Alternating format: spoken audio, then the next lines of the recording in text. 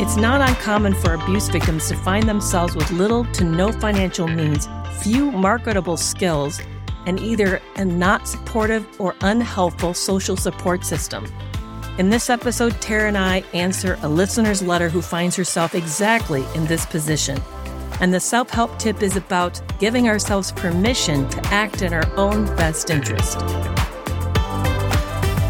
Thank you for joining us on Breaking Free from Narcissistic Abuse. I'm Dr. Kerry McAvoy, a mental health specialist with over 20 years of counseling experience. And I'm Tara Blair-Ball, a certified relationship coach. This is a listener-supported podcast. Please consider becoming a supporter of the show for less than a cup of coffee. Tara, I got a letter from somebody that I think really applies to a lot of people in our audience, so I want to use it today as a way to kind of talk about some issues in it, like we did with this other letter that we had a few episodes ago about the situationship.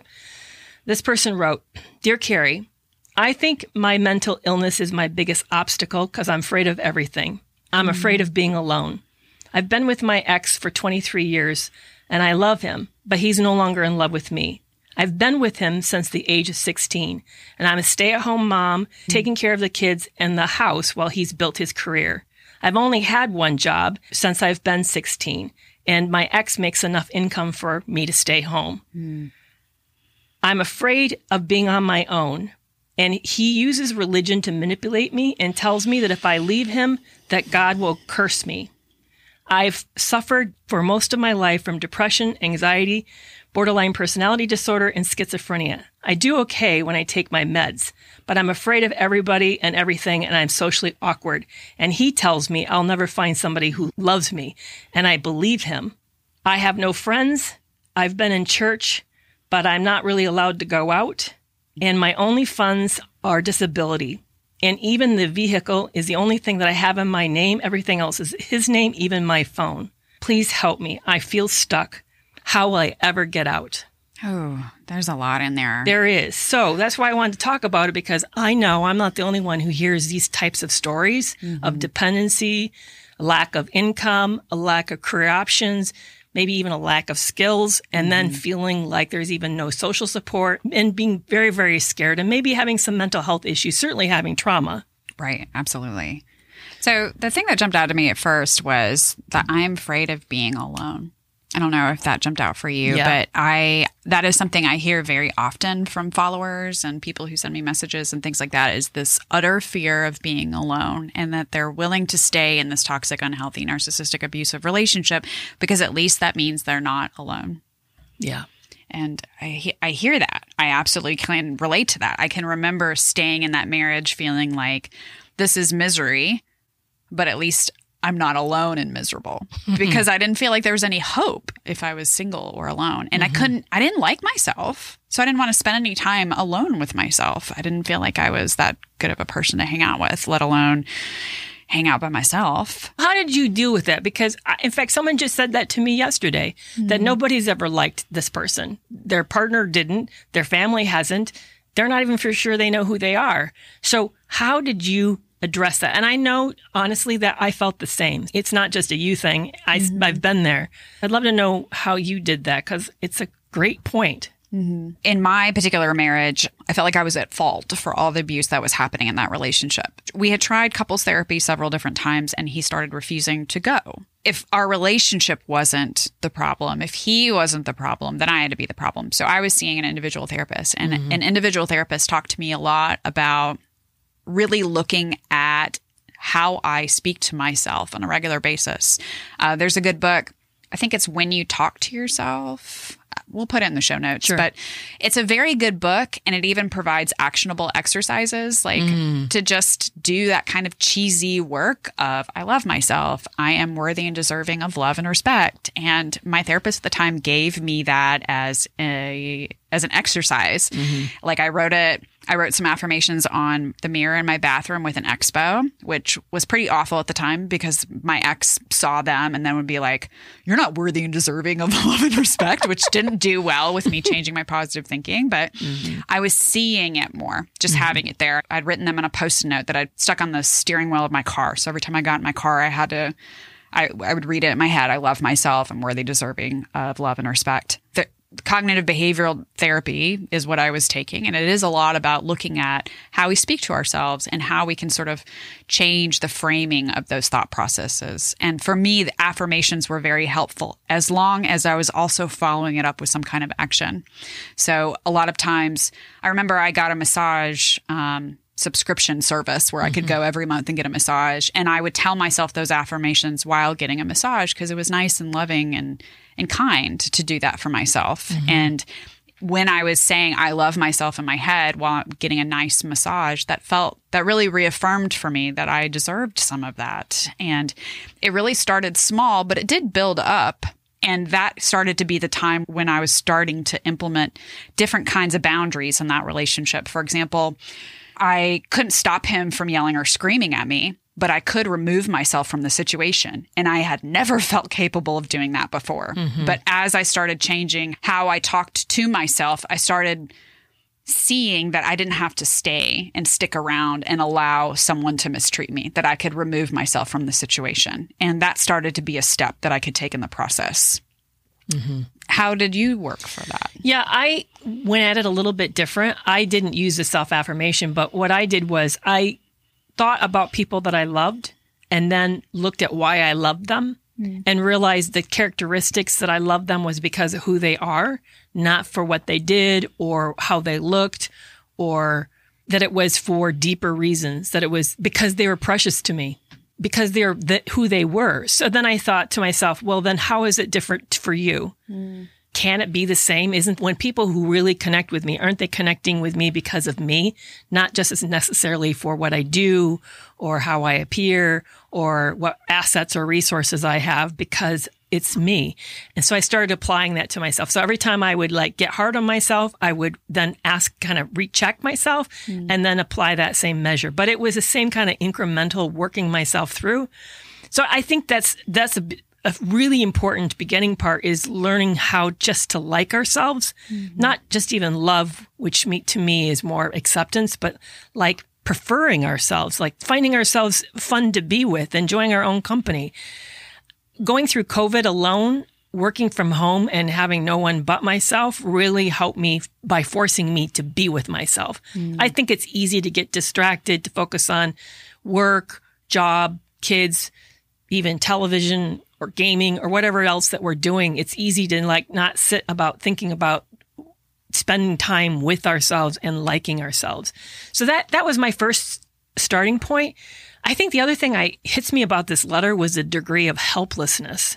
So I agree. The first was, I'm alone. I'm scared to be alone. And I heard a lot of underneath that, I don't like myself. But the next piece is, I feel stuck. I feel helpless. I'm trapped. And this person listed real things. And most people who are in these relationships list real obstacles like money or nowhere to go or no support.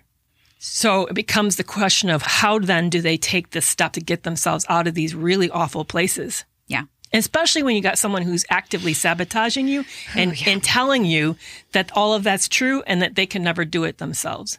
What I tell clients in this space, the first part is start keeping secrets. And I think that's a really tough one. That's a tough one for a lot of my clients because they're like, well, he keeps secrets and that's awful. And I can't do that because that's against my integrity.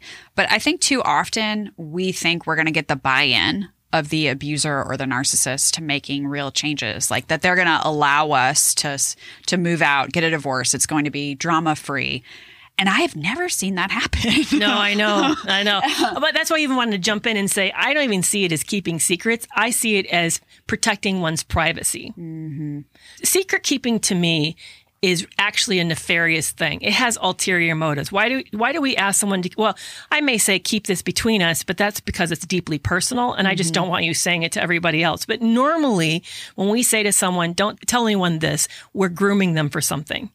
We want them to hold information that we know we would be judged or the situation would be judged negatively if it was found out.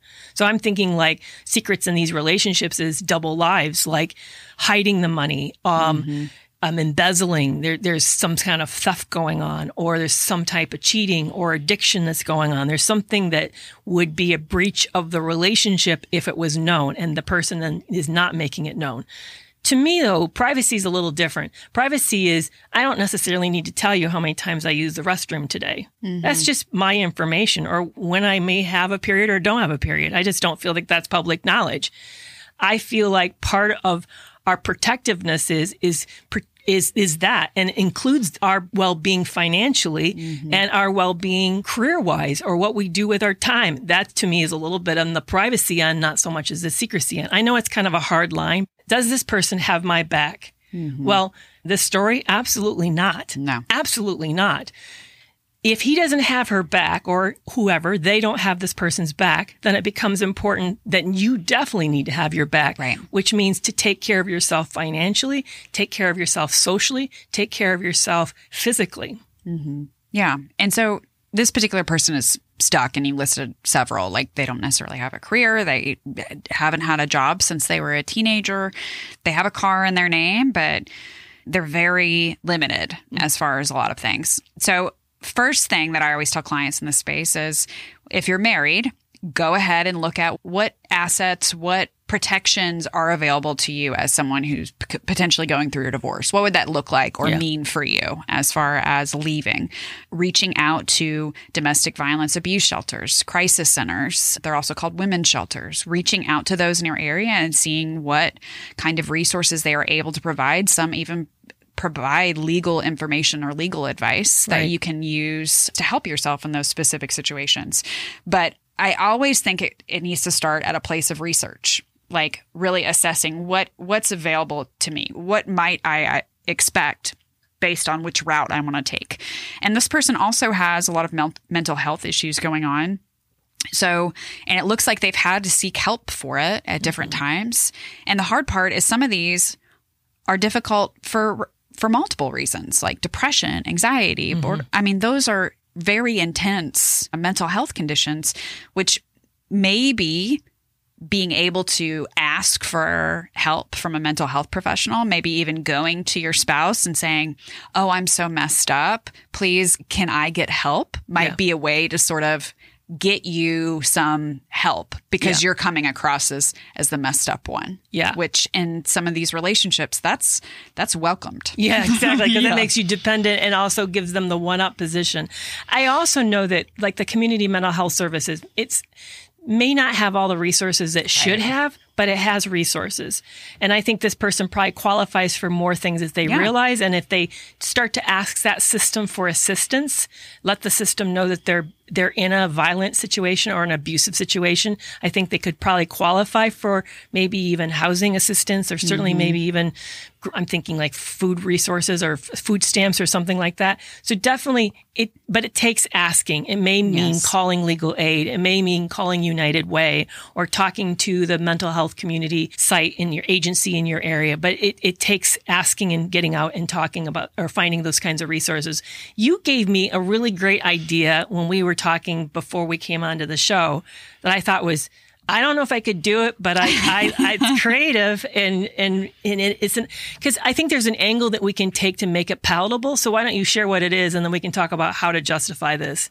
Yeah. So with some clients in this specific situation, she was only allowed to spend money on the joint credit card at the grocery store. So what she started doing was buying visas when she was at the grocery store, because she didn't have to show or present the receipt when she came. And there was a later time where she did have to show or present the receipt. So she would add an extra purchase on, she would add it, do it separate on a receipt later. Oh. So, and he wasn't necessarily seeing or catching up with, why are these extra grocery store purchases on the same day? But she was still buying it from the grocery store, but she was buying a Visa card. And she would just do $20 on the Visa card every time she went to the grocery store, and she was just collecting them and putting them aside. So that was a way she was sort of able to funnel money to protect herself to eventually be able to leave. Okay. I know a lot of people that I know would say, but that's not honest. We both know that as partners in a relationship, we each should have a certain amount of money that we get to spend on ourselves. And certainly our toxic partner is spending money on themselves and right and left, and maybe on things that they really shouldn't be. So I think the way for me to justify it would be to say, you don't get that leeway. This person's controlling that, and they shouldn't be. You have a right to have pocket money. if this is the way you want to have your pocket money, why not? Mm-hmm. I mean, they don't need to know that. They're not asking you every time they go grab a burger somewhere or every time they go out. And probably chances are whether gambling or buying a beer or whatever, or getting smokes, they're not asking permission for that. So do you need to ask for permission for this? And seeing it as privacy instead of secrecy. Exactly. Like I will call it a secret, absolutely, but it's not a secret in the same way that you might see. But you call it privacy. So seeing it that light too. Right. This is a really difficult situation. I think the last thing I would emphasize is please don't go this alone. Let people know that you need help. Okay, maybe most of your friends and family or even your church family or whoever you're in a social situation may not understand, but it doesn't mean you can't find people to understand. After all, she reached out to me, so she knows there's an online community. So I think that's the other thing, is to make sure you connect with an online community. A lot of us offer those types of group support so that you can feel heard, understood, get better ideas, see what works for other people, maybe even hear of career opportunities. It doesn't take a lot of training or skills. Right. Yeah. And that's another thing too that she could do is just because you haven't done a job in 20 something years doesn't mean there are not options. Maybe researching or checking out options, even if it's just cleaning a church, cleaning a church after hours, or there are always options, but we do have to ask and we do have to be open to that help. Exactly.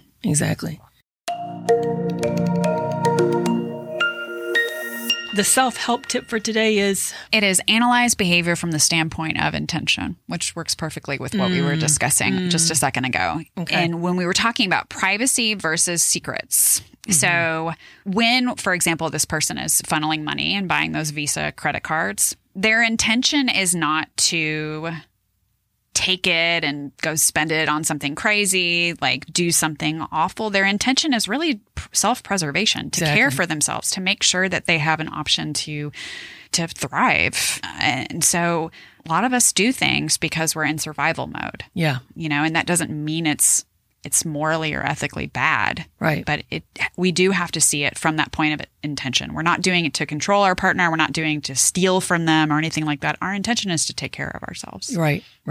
I know narcissists, just to push back, would say, but I'm doing the same. But their intention is predatory, and it certainly is for domination, and it is to control you. I think what's different about this is you're not trying to control them. It's just, as you said, for preservation, self-preservation. I know for some people, they may struggle to see the difference, but there really is a big difference. You're not out harming the other person. You're not out cheating on this person and then claiming, oh, it's just self-preservation. I need to have that extra relationship. This person's able to go buy the beer because they say they're worth it. Why could you not also, the same way, save up money for the things that you need, even if it's for escape? Right. That's still about self-preservation. I'm glad this listener gave us this letter and trusted us with it, and I appreciate that. And if those listening today may have a situation they want us to talk about, I know you and I would welcome addressing them here. So I hope people send them in. Yeah.